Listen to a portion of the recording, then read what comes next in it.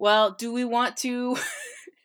Do y'all want me to watch this the last 5 minutes, or do we... Put it on Zoom or something. I don't know. Yeah, let's watch it. Okay, share the screen. If somehow the Lord gave me a second chance at that moment, I would do it all over again. This dude learns nothing.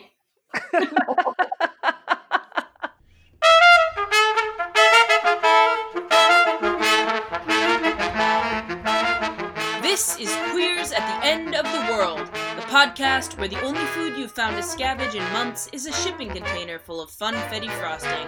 So, now it's your birthday all year. I'm your host, Nina. And I'm your host, Nat. And today we're talking with Professor Trey-Andrea Russworm, who writes and teaches about video games and new media culture, African-American pop culture, and cultural studies, including an entire class on dystopian games. We're so excited to get to be with her today. She just finished The Last of Us 2.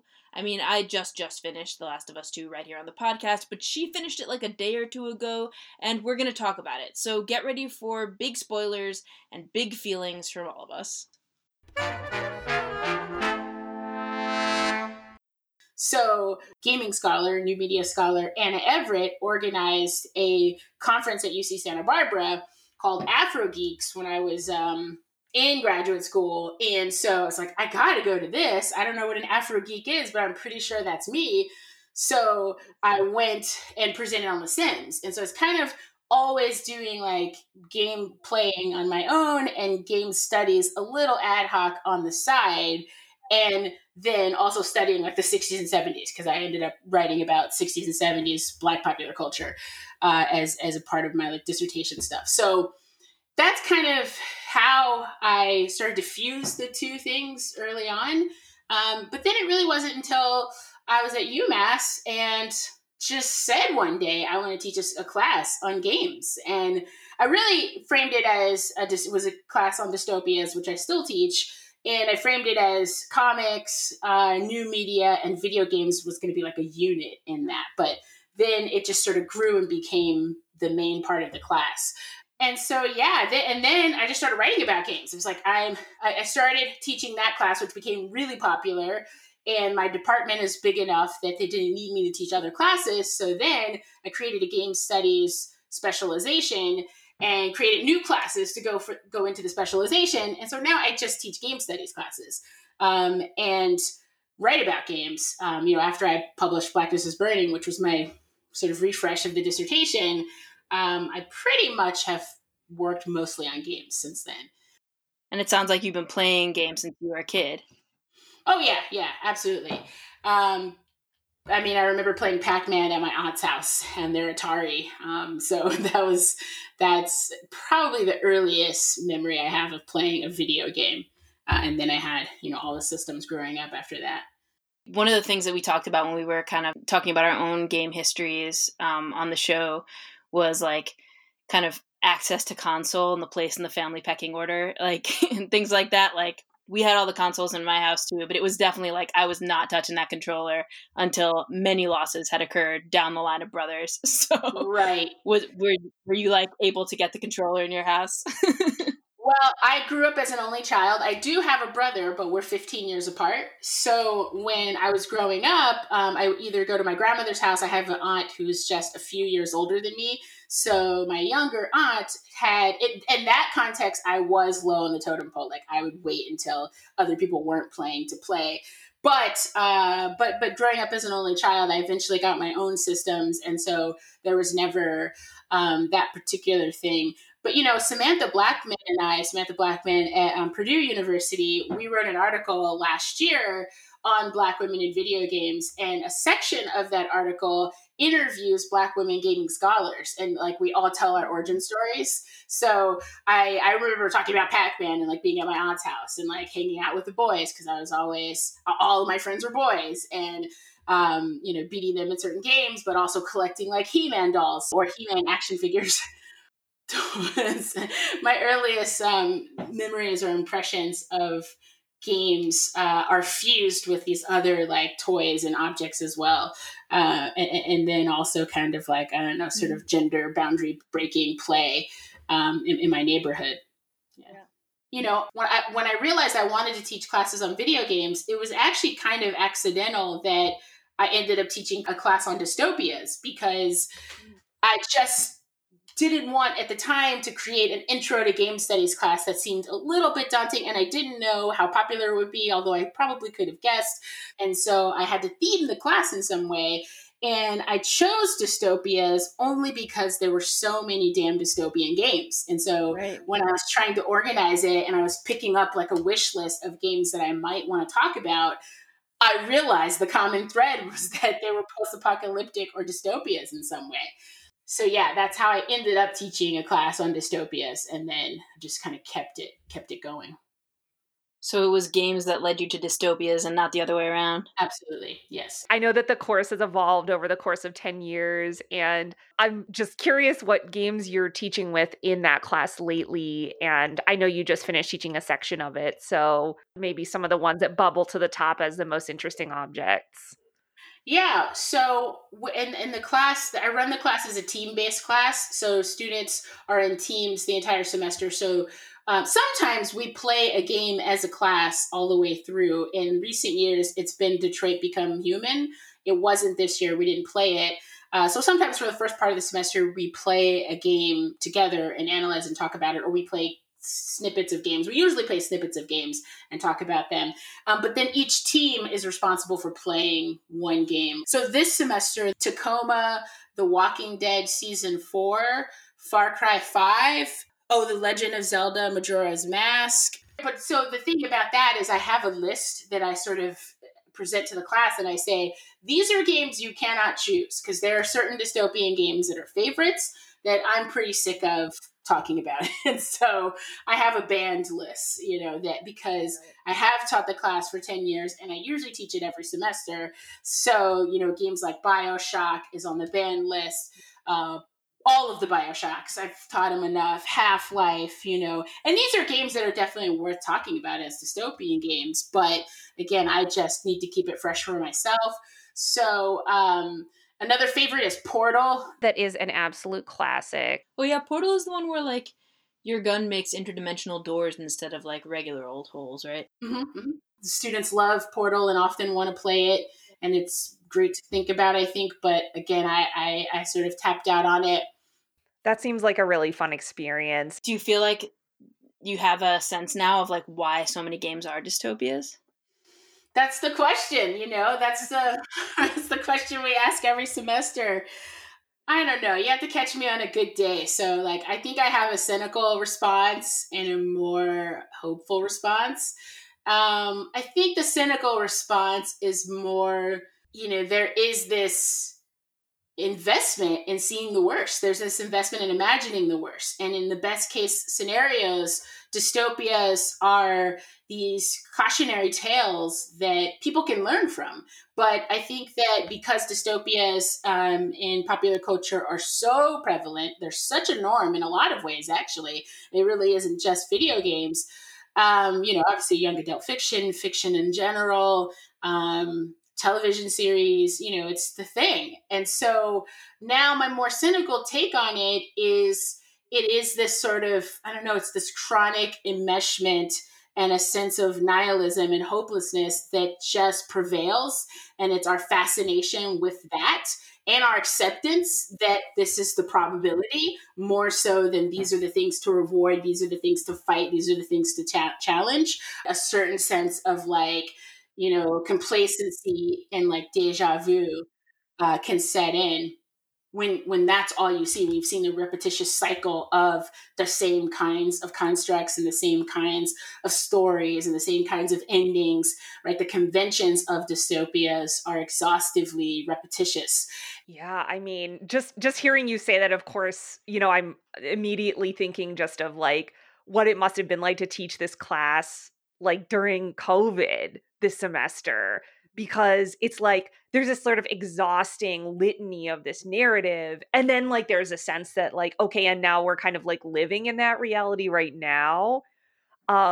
It makes me wonder if the students talked about it differently this semester, or if there was a new facet to it, just looking at 2020 along with the sort of 10-year history of talking about dystopias prior to now. Absolutely. It's absolutely different. So I was teaching the class in the spring, when the pandemic started. So I gave students a bunch of different options. And then, in that moment, most of the students, 2/3 of the students still wanted to talk about dystopia. But we shifted gears to really talk about what was happening around us a lot more than I ever have in teaching the class. And so they wanted a way to process what was happening. And so then the class became, had this sense of urgency to it, I think. Teaching the class during a moment when there was more consensus that we're in a dystopia. Right. Because we've been in a dystopia, but students would not agree. So unilaterally, students now, I asked that question on the first day of classes, are we in a dystopia? Why are we not? As a way of getting students to introduce themselves. 90% of the students said yes. Whatever their understanding of dystopia was, we met it. So I think teaching it in the fall made me a better instructor. Teaching it both times made me a better instructor, but teaching it in the fall, I reframed it a lot because at the end of the semester of last year, in the spring of 2020, I realized we don't need any more dystopias. I don't want to talk about dystopias for the entire semester. I want to be able to understand what a dystopia is, how that applies to what we're living, what are some of the historical functions of the dystopian narrative, the dystopian vehicle, what makes a good dystopian fiction. Why, I wanted to be able to understand that and talk about that, but I also wanted to start pivoting to something else that is not dystopia. And so by the time I taught it this fall, and I don't think this would have happened if we weren't also very clearly if we weren't going through a global pandemic and living in a dystopia in a way that more people could understand it and agree. So I worked a lot with the concept of the critical utopia and, utopian thinking and utopian thought and interventions. There were other themes that I made more prevalent in the course this time. That I think were really important for students to see and understand and figure out that what we need are better options, and dystopia is not always the way to get there. So that's something else you're talking about, is other options besides like just recognizing that the system is bad. Right. What are the options for survival? So the thing that is encouraging, but about, most of the popular dystopias, what you see in the more popular dystopias are, badass people who are resisting, who are trying to change. In the best of the dystopias, in the best of the worst, you see badass people who are fighting for change. And so to focus on that as a part of what we take away from what dystopias can offer us and how we can leverage that to now into action, into vision, into actions, I think was the missing component of that class. And hopefully it will always be there to really think about what action looks like, what resistance looks like in the dystopia, rather than just kind of being like enamored with the dystopian frame and concept. But thinking about, your heroes in all of these dystopian tales are usually fighting for something. They're usually trying to fight to change the system. Not always, but in the best of them, they are trying to fight to change the system. Yeah, it's interesting. It's like what they're fighting for is maybe the dividing line between the kinds of dystopias that have like some kind of like, utopian or like queer thrust, like in terms of thinking about like queerness as like just something else, in like the broadest sense. Yeah. And the question is sort of like, what is it that the resistance is for? Like, is it for reinstating something from the past, or is it for something new? Yeah. And most often it's for reinstating something from the past. It's for fighting for what we already had, for getting back to whatever was construed as normal. And so, I think what was helpful and instructive about listening to what people are calling for in this moment is for us not to return to what was pre-existing. That pre-existing was part of the problem. Pre-existing structures, pre-existing resources, organizations, this was part of the problem. This is why, the pandemic is so bad in the United States. Part of the reasons why it's so bad. So I think students got that, and it wasn't a struggle because Well, one of the exercises we do is once we figure out, what are some tactics of like dystopian oppressive regimes, and we figure out, how to understand that in the context of dystopian media narratives, we just applied those to the headlines in any news outlet, in any newspaper or news outlet that you want. Go and see how many of these different tactics are relevant in the life that we're living today. And students are like, all of them. It's like basically, it doesn't take very long to figure out that, like, oh, all of the things that we said are bad about like what the dark future can hold. We see that happening around us. So, but for activists and organizers to call for, the radical change, for radically reimagining, what we need on the other side, I think is the kind of call to action that we want people to feel when they play a dystopian game or they watch a dystopian film. But quite often that doesn't happen, right? Because the object, the material contains its own sort of like cathartic effect. You go through all of the emotions and you imagine all of these things, but it's so contained to that experience, and it's not applicable. It doesn't feel applicable or relatable, or you don't have the desire to do that because you're already spent. You already lived it. I lived it in my gaming life, or I lived it in my reading life or my viewing life, and it was hard, and I did it, and I fought through it. But how to get from that space to, what we need outside of those texts.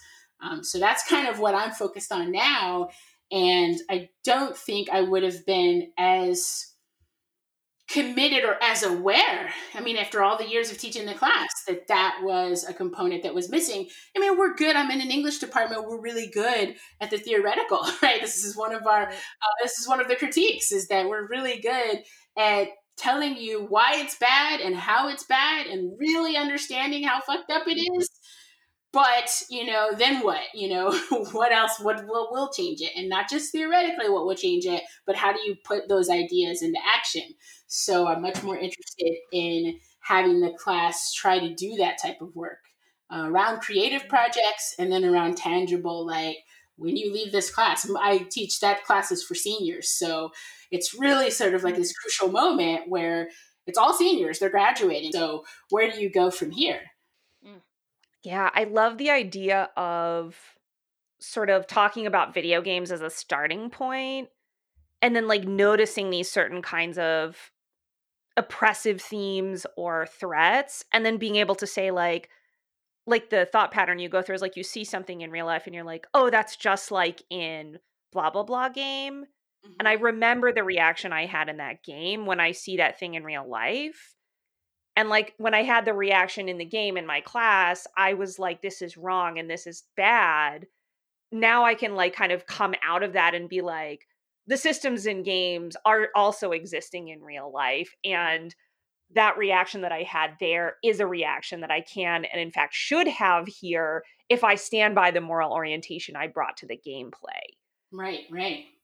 I that's so great. Like, I just love that as like a pedagogical attitude about like breaking out of that shell that, I mean, games create a shell too, for the reason you exactly said. It's like this contained experience, but you're saying like, no longer is this contained. It never really should have been, and it wasn't, but people made it that way, Or I feel like there's this escapist thing of like wanting to play things out and then have it just be separate.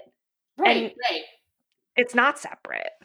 It wasn't. Yeah, that's the thing, is that games are tough because it's the play space, it's the entertainment, it's the toy. I mean, it's the I'm going to do this because I need a break from the pandemic, so I'm going to play a pandemic game, to get a break from the pandemic. Which, interestingly enough, the dystopian films were all bestsellers again why are you making that turn? It's, maybe pre-pandemic or prior to that moment, it might be escape, but we already know there's a pedagogical purpose in the works. And that's partly why people turn to them. Why is Contagion like a bestseller? Why did it like crash Apple servers in March and April? Because everybody's downloading this film, where it's an outbreak, that started potentially with the bat and, Right. took over. People had to socially distance, and it was really similar, to what we're seeing with COVID-19. So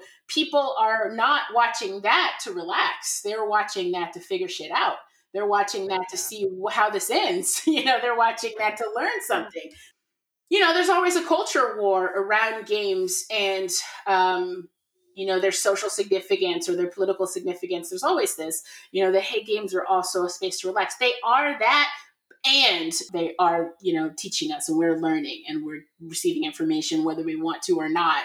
And they're not created in this escapist vacuum whatsoever, right? They're created in context, and so we play them in context. But what I think and what I propose is that even in the relaxing play spaces, I think basically when you finish a game, you kind of need a debriefing process. You need to talk about it. Like we're going to talk about The Last of Us 2. Yep. You need a debriefing document, conversation, something. You need a discourse community, right? Because I think it can help you make more clear how you can apply it to now, or what you can do if that's your ambition and you don't want to just leave it as this contained, frustrating, unnerving, or illuminating experience. What do you want to do, with what you've gained from that experience? So, yes. Right. Yeah. Yeah.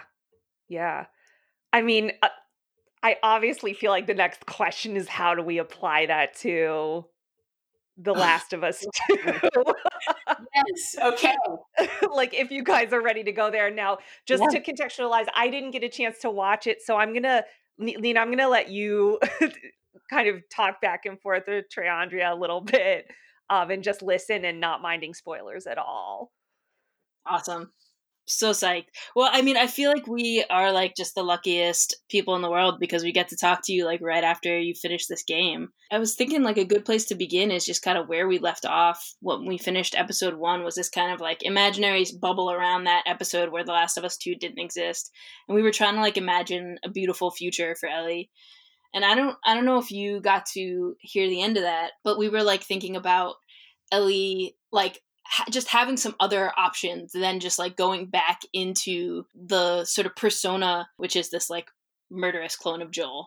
And that like we could remember that there are other things that one can do in the world, like say, make cordyceps art installations or like become the person who like looks for other folks who are immune, like maybe she's not the only one, questions like that. And none of that happened. Yeah. Yeah, I did listen to the episode and it was great. It was great to hear that and think about it. I think that's a great exercise. It's a really important project, I think. It's a really important process to see, like, can we imagine even what's better than this? And again, that's one of my cautionary takes on so much dystopian fiction and media is that it's not imagining that at all. It's not giving us the literacy. It's not giving us the rhetoric or the imagination to do that work. It's only giving us the imagination to see like, oh yeah, I know about zombies, but it's not giving us any ability to really dream in a radical and restorative way. So I love that part of your episode in dreaming, we don't get it, not in The Last of Us 2. We don't get anything like it. Like there's so many good options. So, I'm really bad at plot and sort of summarizing what happens. But if let's say like, plot is like 3 or 4 sentences of what happens in The Last of Us 2. Well, Joel is killed in The Last of Us 2 right away. The first half an hour. Yeah. Yeah, and it's like, whoa, he's murdered in the first minutes, it seems, of this game. Ellie actually sees the murder. He's captured, and then I think she stumbles in on it, and they capture her. But she actually watches the character Abby murder him with a golf club. I think. Golf club. And I feel like she's been thinking about that for years. Like she definitely found that putter on some like overgrown golf course outside of Seattle. And she was like, "This is This the is one." how I'm gonna do it, motherfucker. I'll take you out. So part of what you play, a good half of what you're playing in the game is as Ellie killing to avenge Joel's death. You know, she's finding these people who are part of this group and killing them. And the big leader, you know, the woman who kills the person who kills Joel is Abby, and that's Ellie's quest. And then, you know, structurally, this game is really interesting to me in so many ways, but you do that, you play a half of it as Ellie. You know, from an identification standpoint, you're like committed to Ellie because that was the only choice you had, was playing as Ellie, who's on this quest for revenge, whether you agree with it or not, whether you think it's a good idea, because you're like, oh, Ellie, by the way, you're immune. Why can't we go do something else with our time? Yeah. I mean, Joel is dead. It's too bad, but there's a lot of shit going on that you might be able to help solve if you were just trying to find his killers and kill them. But then you have to switch and play as Abby.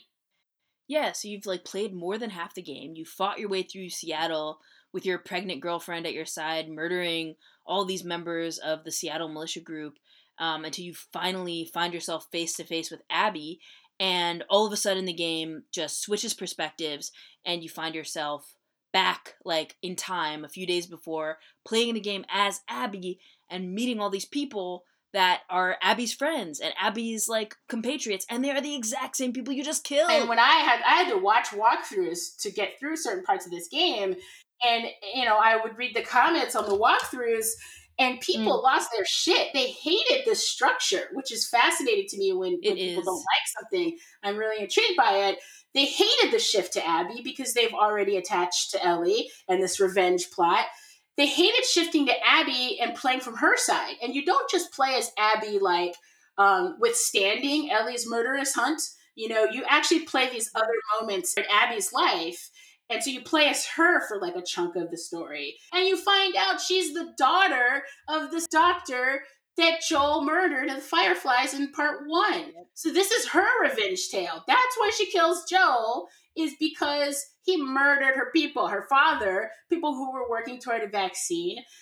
He murdered all of the scientists, all the potential revolutionary scientists who were scientists and doctors and organizers. Marlene, I've never forgiven this story and the direction of murdering Marlene when and you actually get to play through and see her empathetic response that, yeah, it might end up sacrificing Ellie, and she's trying to talk to Joel about it. There might even have been a middle ground. I don't know. We don't know. It wasn't imagined in this text, but you get to see from that perspective what happened and why Abby is pissed off and goes and hunts down Joel and murders him early in the game. And in my opinion, in my experience, Abby's story and Abby's side was such a relief. It was so much more interesting. It was so queer. It was so... I was just like, the people in Abby's universe I liked better as well. You know, her friends. So you play as Abby, and then the game culminates. This is a long way of saying the plot, but the game culminates. You play as Abby, you see who her people are, and there's the trans character. Lev is one of the characters that Abby takes under her wing. There was a lot of commentary about, you know, the character design of these characters and even the plot, the subplot with Lev, the character and his sister. Anyway, Abby and Ellie have a lot of fisticuffs moments, which I'm really interested in because these are battles for recognition. But they have this big battle, and Abby has the chance to kill Ellie. But Lev, who is the trans character, is like her conscience and is like, don't do it. You don't want to become this. And so Abby frees Ellie yet again, lets her go. You know, Ellie's like beat to crap, and Dina, who's Ellie's girlfriend, and pregnant. There's a whole subplot. The family, the queer family unit, you know, Abby lets them all live, except for, accidentally like killing the baby's daddy because Dina's pregnant. So she kills the baby's daddy. So many pregnancies, so many queer family units. It's like we're going to brunch or something at like one of my 30-year-old queer friends. So many queer family units there that it's like hard to explain. But there's a symmetry there because Ellie kills Abby's ex-boyfriend's girlfriend is pregnant, and Ellie murders the pregnant woman. And so the symmetry is that Abby doesn't do that. She has a moral center that Ellie doesn't have. And she's like, bitch, basically, she's like, basically, I don't ever want to see you. Don't ever let me see you. You know, she doesn't swear. And she leaves her alive, you know? And that is, you think, the end of the game, but it is not. There's still like 10% more of the game after that ultimate, you know, battle between these two. And the last few moments, you find out that Abby and Lev, you play as Abby, and then her friends, Lev, who she takes under her wing, they get captured by, I guess, human traffickers, by Fedra, which is like a militia military group, but they basically human trafficking as well. Like, I don't know, I haven't looked at. Right. I mean, it's sort of what's become of the cops.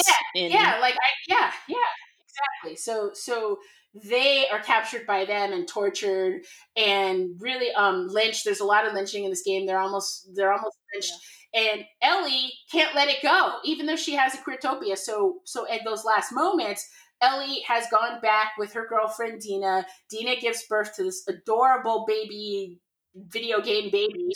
So cute with these big. They did a good job on the cutest baby. Get around on the farm, and you get to see. But Ellie is also suffering from post-traumatic stress because she's murdered all these people and still grieving the loss of Joel. And so, you know, she has the chance to embrace something else other than revenge. And she decides to forsake the queer family unit that she has and potential future, and says, no, I still got to go find Abby. After all of that, she's like, I gotta go find her again. So the worst, saddest moment in my video game playing history, I think, of this final battle between Ellie and Abby in the ocean. Both of them, like, Ellie has been cut or something. She's like wounded and limping. Abby, who, by the way, has been the physically strongest character in the game. She was a beast.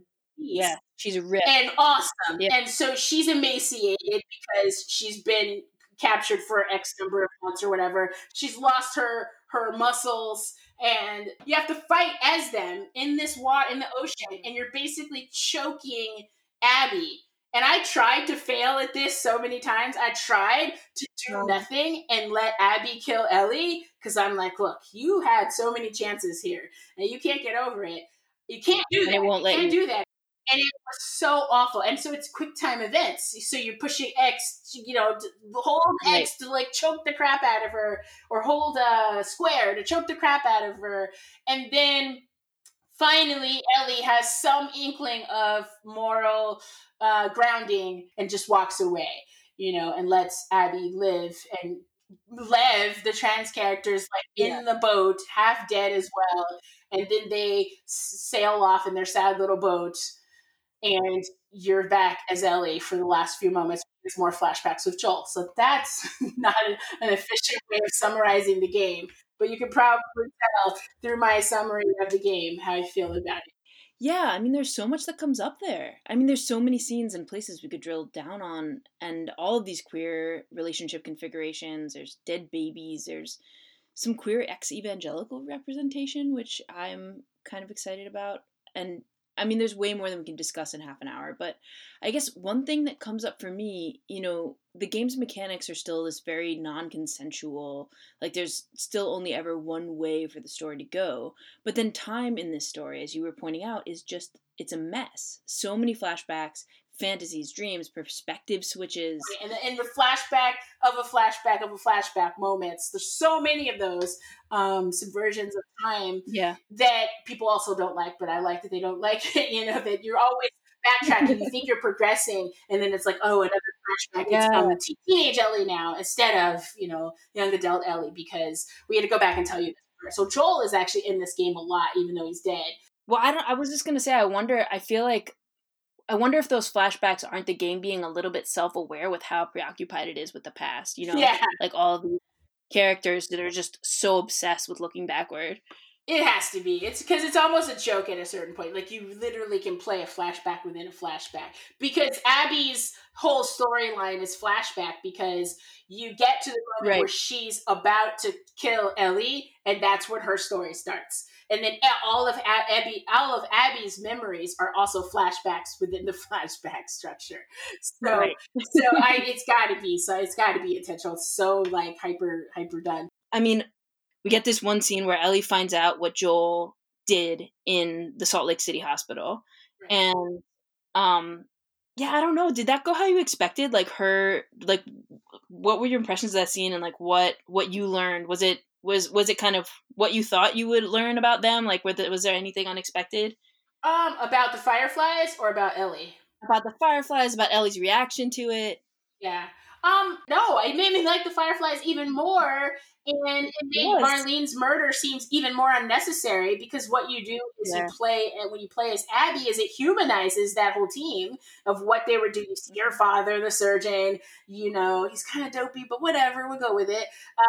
And you still have the structure of, this is like this patriarchal revenge tale. Like, it's a revenge tale on behalf of the fathers who were killed, right? Like, that's what these young women characters are doing, is fighting for their fathers. They're fighting their fathers' fights, right? The whole time. Last of Us 2. And so that's annoying, but you play as Abby, you see more of those folks who, again, I just found way more interesting than people in Ellie's group. She should have teamed up with them, but she couldn't. And so the one good thing that comes out of that is that she goes back to the hospital and figures out that he really was lying, and that it wasn't as he said, and she confronts him. So these are all wins in my book. Like, she's able to confront him, and she's not able to forgive him. She says, basically, fuck you. You need to tell me the truth right now, or else I'm leaving. And so he confesses to her. So I thought that it was a win that Ellie confronts him and is not okay with his decisions, right? She says she wanted her life to count, or her life to be which, not so much. She doesn't say like, I want a chance to save humanity, I want a chance to have a vaccine, but she wanted to be special. She's already special. So, she really wanted to be able to live that out. And Joel took that away from her and didn't allow her to make those decisions. Yeah. And then at the very end of the game, in the very last flashback that we just watched together, Ellie has, talked to Joel, because she's had her first kiss with Dina at that point. Again, it's another flashback that's kind of out of order. Yeah. But Joel says to her, basically, I would do it all over again. He's outright saying, I would do it all over again. I don't care that you're pissed at me. And so that is a crystallizing moment in the fight for recognition, which is something that I've written about and thought about a lot. And there's no mutuality there. So what we have is everybody dying for a relationship that has no intersubjective realization. It isn't a mutuality. Like, it just exists in Joel's head. It's all fantasy. Yeah. Like Joel doesn't see Ellie. He has to be able to recognize Ellie's desires. That's part of recognizing a person as a person, and not as a construct, as your construct, as your self-object. Right. So he doesn't recognize that. He can't say, that is your wish, Ellie. I wish I had done it differently. I wish I had given you that chance, right? That's what we need. Right. He's like, no, I've done it all over again, damn it. Do it all over again. Like, my feelings are the most important. And she says, well, I hate you for that, but I'll try to forgive you if I can. Which he's just like, well, that sounds great. That sounds great. He's happy with that admission. Yeah. Like, I guess I'll try to forgive you, but I don't think I ever will. And that's how the relationship ends. And we see that what drives her is guilt over making of being her own independent self, right? Right. It's like, is her trying to forgive him then the whole rest of the game, wherein she murders dozens and dozens and dozens of people. That's what forgiving Joel looks like. Everybody has to die while Ellie grapples with the fact that she, didn't, she couldn't forgive him for that. So she's trying to forgive him through that violence. Not fun. None of that is fun. None of that was fun. But yeah. No, fun is not a word that I would use to describe this game. Yeah. It's interesting too that moment of, like, you're talking about this, like, recognition and failure to recognize that Joel can't recognize Ellie's desires, doesn't really see her as a separate human being. And it's really interesting to me that they have that moment happen in the middle of like your standard coming out scene.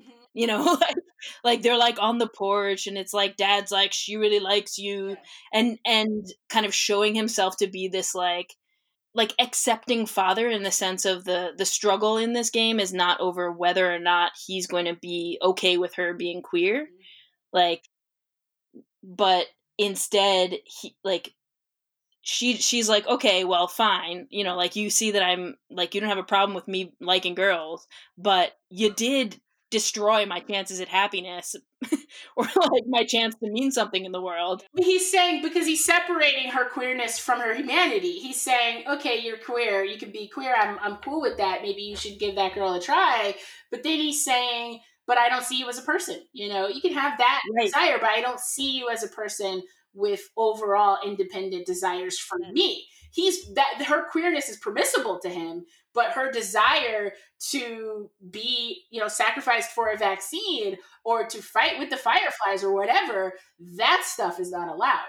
Right. The more unforgivable self-distinction is the fact that she sees her future differently, you know, her future and her purpose in the world differently. So he's like, yeah, I don't care about your girlfriend, but no, you know, you can't be the vaccine. Like, you can't offer a vaccine to humanity. That's asking too much. Yeah. And I feel like that's the way the game does representation as a whole, too. It's like, it's okay for you to be XYZ, like trans, black, queer, you know, Asian, like all the different, not standard grizzled white guy characters, but not okay for you to be a person. Yeah. Well, and it was not okay to be black in The Last of Us 2 either. Unfortunately, the black people get a raw deal yet again. You know, and I wrote about this in The Last of Us 1. I was like, you got to imagine, you know, with the two characters, the brothers, Henry and Sam, like, you got to imagine different outcomes because blackness is so overladen and overdetermined as a site of struggle in the apocalypse and not in the apocalypse, right? And we already have this litany, we already have this history of how blackness and suffering work out and play out in narrative culture and outside of narrative culture. You have to make different choices. There's a sort of special case to pay attention to. And in this case, the black people all die again. They're murdered. Again. You know? Again. So there are not that many significant black characters. We still have Marlene because she's in all these flashbacks, or she's in a couple of flashbacks. Right. So we're reminded of her importance in the previous one, and how that, you know, humanity was robbed of somebody like her. Yeah. And then you have Isaac, who's a sadistic leader of the wolves. Like, he's a black man. And that was another one of the most disturbing moments in video games for me. And a moment where he's torturing there's like these torture chambers, and he's just his eyes are dead, and there's this nude person that he's like dismembered. Like, you don't see it happening, but you see the sort of aftermath of it, and him sitting there. He's a cold, heartless, he's a sadist. And that's the enclave that Abby is in, you know, the wolf, or the wolf group. And so he's the black dude. He's killed, though. I mean, just desserts, because they present him as an awful character. He's definitely no Marlene, so you don't feel cheated necessarily that he's murdered. Yeah. And then one of Abby's other friends, Nora, is tortured by Ellie. Like, well, Nora was bad. Nora was like, I'm not telling you anything, you know, because Ellie's hunting down Abby's friends, and Nora is like, I'm not telling you anything. And immune Ellie, knocks her into the basement with all these spores, so she knows that Nora is going to turn. But then, even as Nora is turning, she like tortures her, beats. You don't see all the torture, but you see you see some of it. Ellie tortures her, so it's like covered in her blood, to find out where Abby is. So even as Nora is going to die anyway, Ellie is like ruthlessly Joel and beats the crap out of her, tortures her in some way. So those are the black people, as far as I can tell. Or remember, there was a few, you know, other moments like other NPC characters. There's a couple there's one boss battle that's pretty disturbing, of this like really large black man who's like 3 times the size of all the other characters. And again, that's just felt like a missed opportunity, because it's a grotesque like black buck kind of trope. And so if you're gonna do these over large characters, you want to have some cultural sensitivity and awareness, again, in terms of historical tropes, that you probably don't want to make that a black man. Like, play around with what that character is and represents, but it's pretty awful, and his expressions, his animations, and everything are awful. So that's the list of the black people. They don't survive the apocalypse yet again in The Last of Us, and can be murdered at will. So No, I found that scene with Nora especially disturbing too, because it just felt like it mirrored the scene with Marlene at the end of The Last of Us 1 so much. Totally. It was one of the, like, including the, like, perspective from which you see her die, the, like, position she's in. And it felt just like, not only did they not learn, but they were just like, it just felt like they were like poking. Yeah. No, they wanted that symmetry. They wanted to show that Ellie could go there. She could go to the dark place. Yeah. What really irritates me is how adored Joel is. So many people still love that father-daughter relationship that this game, forces, and can't critically navigate it. That Joel's pretty freaking terrible. And Ellie becoming Joel's also terrible. They get, at least in the comments and things that I read, they get that Ellie's quest for revenge is ruining her, but they don't really connect it to how horrible Joel was in the beginning. But that's because Black life has no consequence, right? So murdering the Fireflies, the resistance, the revolution, whatever that is, that's okay to kill off anyhow. And then, basically having like a Black woman as a central figure in that sect, also okay to kill. And so, but even the part about like Joel being pretty terrible, like it can't, people don't have a critical read on that, again, because of the context, because Black life is so inconsequential. Well, I'm really interested in that, like, just thinking about when people made it, like, both 1 and 2. I'm always just so curious with Last of Us franchise, in particular, if there was an interest in doing something like what they do in the game Spec Ops: The Line, which I haven't played, but I know is supposed to be an experience of playing as a murderer and slowly realizing that you are doing this and learning from having inhabited this role, the true horror of this and the horrors of war. And that, like, it's supposed to be this, like, sort of parable-esque story. And, like, with Last of Us 2, it's like, I can imagine there's someone on that team who's like, after you play this, you should realize that you were essentially playing as a mass murderer who's just going around killing people and basically just anybody that's in your path, just mowing them down. But then, like, I don't believe it's that self-aware from how it played out in both 1 and 2. And especially having heard the plot of 2, it's like, I have a real hard time believing that that's what they were all agreeing that they were going to do.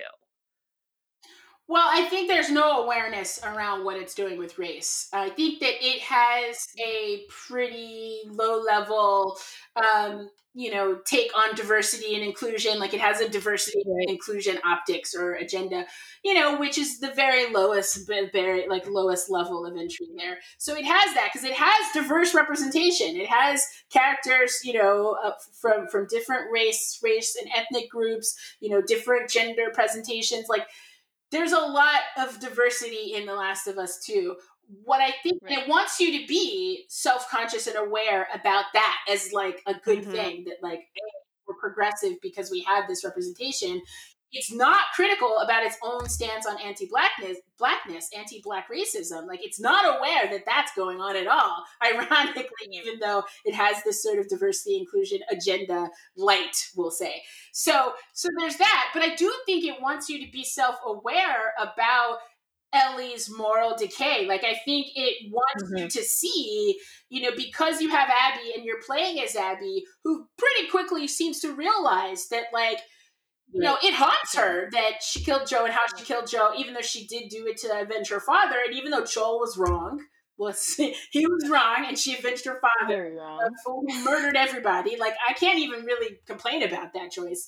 But Abby learns really quickly that, that revenge imperative is killing her. It's not healthy for her. And so she then also maps on, sort of transfers all of her emotions and regrets and, stuff onto the trans character, Lev, and his sister that she has to fight for because they're like become her moral compass. They are a member of an opposing group, from her team, and she crosses boundaries to save them. And so, but Abby learns these lessons earlier. So that's why I think it's pretty self-aware that, like, this revenge imperative is not the thing to live for, right? She is mapping and transferring all her shit onto these other characters as well. But I would argue that something closer to mutuality happens between her and at least Lev eventually. arguably. There's more of a chance there for that to blossom than anything in Ellie's life. And so Ellie doesn't seem to learn that until the very end. I think the game wants you to know that being on this murderous revenge quest is not what you need, right? It's not the healthy route. Mm-hmm. But it does so at such a high cost. That's its only investment. Yeah. Right. And nothing else really matters. No vision for what a future could look like. No possibility of a vaccine. I mean, Ellie is like Neo in the Matrix, because Keanu Reeves, Neo in the Matrix, drives me crazy because he's so clueless. Everybody is like, "You're the one." He's like, "Really? No." Ellie is like that, right? Like, you're immune. Have you ever met? She even has a real explicit conversation with somebody. Have you ever seen another immune person? And they're like, no, not really. Like maybe I'm the only one who's immune. Like, you're the one. And she's so not about that, right? She says that was her.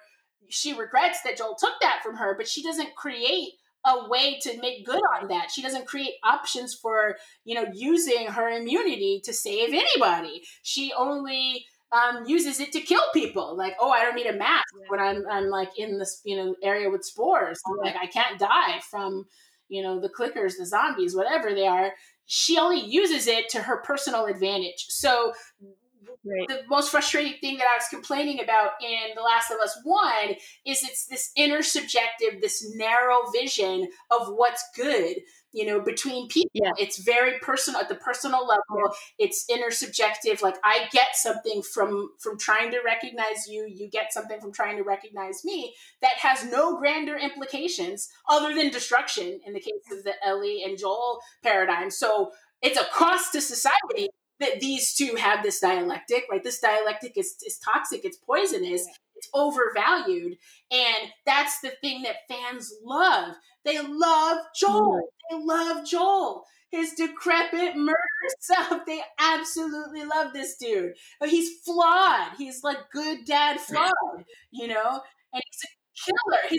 He's a racist killer. Like, Ellie replicates that, he replicates it. I think that's Naughty Dog. Like, honestly, that's what The Last of Us 2 has convinced me of, because, I think there's so many ways, like you were talking about all those parallels between the characters and their lives and the plot points. And there's, for Abby too, Abby's supposed to be this sort of better Ellie. And I think in a lot of ways it feels that way to play that character. But in the moment when Abby decides that Lev is the sort of like object for her, right? Like, it's like this literal moment where Lev is like, aren't they your people? And she says to him, you're my people now, right? And then they go about just carving a path through friend and foe. Like, you have people, you're talking about recognition, literally saying, Abby, what are you doing to Abby as she's shooting these people that are her comrades? And to me, I'm sitting there, watching that Let's Play and just thinking, like, did they get the news? Like, when did they get the news that Abby is like, a bad guy now? Like, how is it that Abby is completely unable to just like talk her way out of any of this? Like, has to kill every she comes across. That's so sad to me. So that makes me think it's the developer's inability to recognize that at any moment, and like, that like loving someone could mean anything other than killing everyone else. Right. Yeah. And that loving someone in that sense is the goal. It's the primary purpose, right? It's our primary goal in the dystopia is to discover our humanity through our ability to love each other.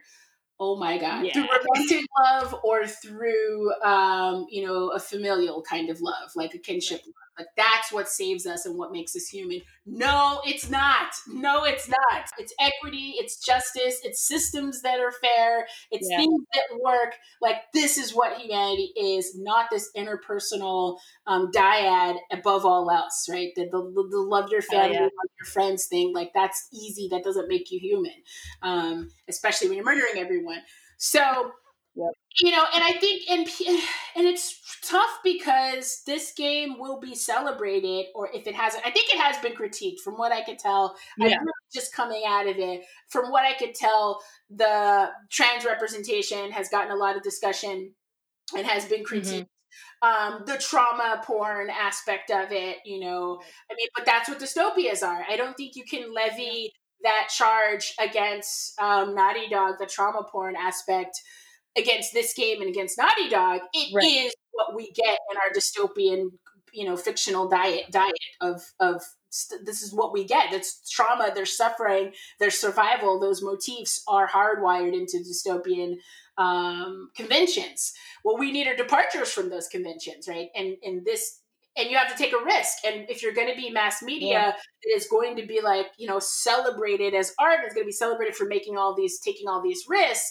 That's the kind of risk taking that we need, is to depart from, you know, the dystopia as trauma, as, you know, destruction, as nihilism format. There are lots of possibilities, even in the dystopia, to do something else. But what I wanted, so now if I can answer your question that you posed last time, I haven't really fleshed out what I would want at the end of The Last of Us 2, but I can tell you what, it's not choking Abby in the water, in the ocean, and like barely surviving, both of them, all of three of them barely leaving. It is teaming up. You know, why at some point in that story, Abby is the most badass character in a lot of ways. And as you say, she has her own symmetrical destructions and transferences and self-object creations to save her own soul, right? That's how it's pitched. But there's a lot of potential, I thought, in her over Ellie. And what I would love to see, and Lev, who is a really awesome character in so many ways, he was like sensitive and smart and philosophical, and there were some tropes there you're like, oh, don't map this onto the Asian character like in stereotypical ways, but I think they kind of did enough of it to distance from that at times. So there was potential in that characterization for me to some extent. I want to see those people build an enclave together. Like, you inherited these other societies that you don't actually seem to enjoy. They don't work.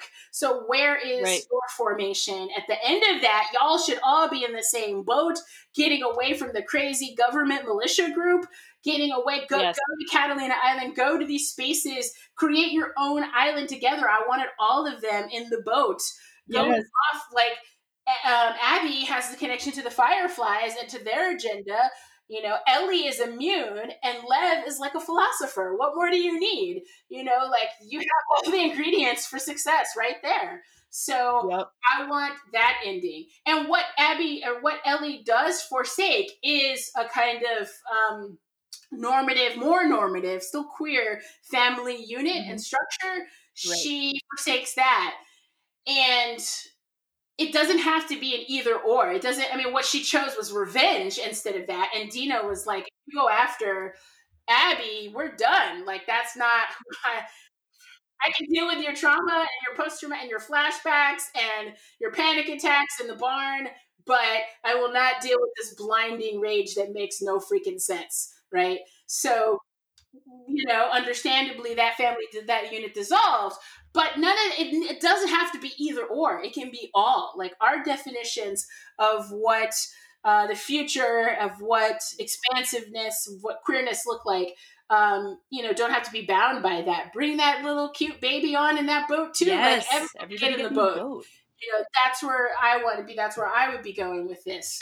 And you know, people are like, happiness is boring. It's not now. No, it's not. Like, let's figure out what that could be. It doesn't have to be disingenuous. It doesn't have to be glazed over. You know, maybe there's some ways to do that. Maybe you still look grimy and you're still struggling and you're still fighting, but let's put those ingredients together and move forward, create a path. Yeah. But the other thing I will say, this is kind of my own kind of critical and personal investments, or I don't know, sort of pressure that I place on queer theory and queer game studies, is that if a fight for racial liberation and equity is not at the heart of it, then it's really not a fight for a queerness that works for me. Like, it's not the kind of queerness that I can envision. So you can have all the queerness and all the things, but if it doesn't have this radical, you know, orientation toward an anti-racist future, and Right. call out, these structures and these conventions for what they are and make that a part of the critique, a part of the resistance, then it doesn't work well enough for me too. So you got to have some Black people in that boat, and they got to be pretty cool and contribute as well. And you can't just murder them all while we make our queer utopian escape here. So that's how I would reframe the game at the end, somewhere along. I wouldn't even wait till the end. You needed that break like a third of the way into it. Like that's the rest of the game that I want to play. Yes. Right. They're like the gun from Portal shows up, a hole opens in the temporal layering of The Last of Us 2. Marlene steps through it to take back the liberation. Yes. She's like, come on. Like that's right. That's what I'm calling. Yeah. Happiness is so not boring. Like, I was just thinking, like, when you were saying about like the idea of this like dyadic relationship, when there's like a happy ever after that results from that type of relationship formulation, I actually do find that a little bit boring. But this type of happiness is that other kind that would come from equity. And you mentioned a bunch of things about like the kinds of structures that you would want to see as how people do mutual care in an apocalyptic or dystopian scenario. And happiness or goodness, like resulting from like the formulation of those structures, super, super not boring, because we literally never see that. And something that we don't see in media could not possibly be boring because it's literally new and different from all of this other crap that we've been lingering in for so long. My students tell me again and again, it is boring. They're like, we don't want to make utopias. It will be boring. Their argument is that you can't have a utopian video game because it wouldn't be fun to play. So when I make them redesign these games and I say create a critical utopia, they argue that it wouldn't be the franchise anymore. First of all, like Far Cry, they would try to make that. They did it though, and it was freaking cool. But anyway, initially their arguments are that it wouldn't make fun gameplay. What are we gonna do? We're just gonna like trade goods. Like we're gonna have a commune. The action is central, and the action has to be violent, and the action has to be disruptive, right? And so they say that they don't want to play this. That this, it's like the old Batman versus Superman debate. That like, why is Batman so popular and there's so many Batman movies? Because it's melancholic. Like Batman is freaking dysfunctional and has post-traumatic stress himself, and Superman was boring because perfection is boring. But perfection, I mean, there's like so much ground to cover between perfection and like cutting a swath through people as you like insist on your dyad, like at all costs. Oh yeah. I mean, to me, that's a failure of a game design imagination to be unable to innovate a mechanic that would be compelling that doesn't correspond with senseless mass murder and anti-Blackness. Like, there's a lot of things that are fun to do and meaningful interactions that are not that. There are those opportunities, and I think we have to remember that utopia is not perfection. There's a misunderstanding that utopia is perfection, that it's paradise. No, utopia is a vision of unmet desires and how those desires are met. And so if we think about it that way, I think there's a lot of drama potentially in a utopia because you're striving to meet desires, right, in an imperfect way. And that road would be difficult to achieve, naturally difficult to achieve. Not only have we not imagined it, but even if we could imagine it, there will be a lot of dissenters. There will be a lot of conflict and strife. And there will be a lot of like problem solving and a lot of other things that would pop up in trying to move toward what meeting unmet desires actually looks like, and it's not going to be paradise. But yeah, those folks at the end of The Last of Us too, Abby and Lev and Ellie and, Dina, like bring all of them, put them in the boat. Nora, Marlene, like get all those people, get them in the boat and put them together. And I guarantee you it's not going to be paradise, right? But it's going to be better than those options that we have in those other spaces and those other communities. Yes. Well, I think we should probably call it there, but it has been such a pleasure talking to you. Thank you so much for coming in. No, thank you for processing this with me. Like, that helps me hold together my feelings and thoughts about this game. And right, it was hard to shake off. Like, now I feel like I can move on with my week, after playing it so aggressively, and now I can just like put it away. I feel that. Oh my gosh. This has been Queers at the End of the World. Next time, we'll be reading three books on survival in the wilderness. My Side of the Mountain by Jean Craighead George, Hatchet by Gary Paulson, and Into the Wild by John Krakauer. Think bears, think fires, think edible conflicts. It's gonna be great. Our show art is by the fabulous Ellie Yanagasawa, who you can find for your own commission at Ellie the Cosmic Jelly. The music for this episode was La Fin des Haricots by Tintamare.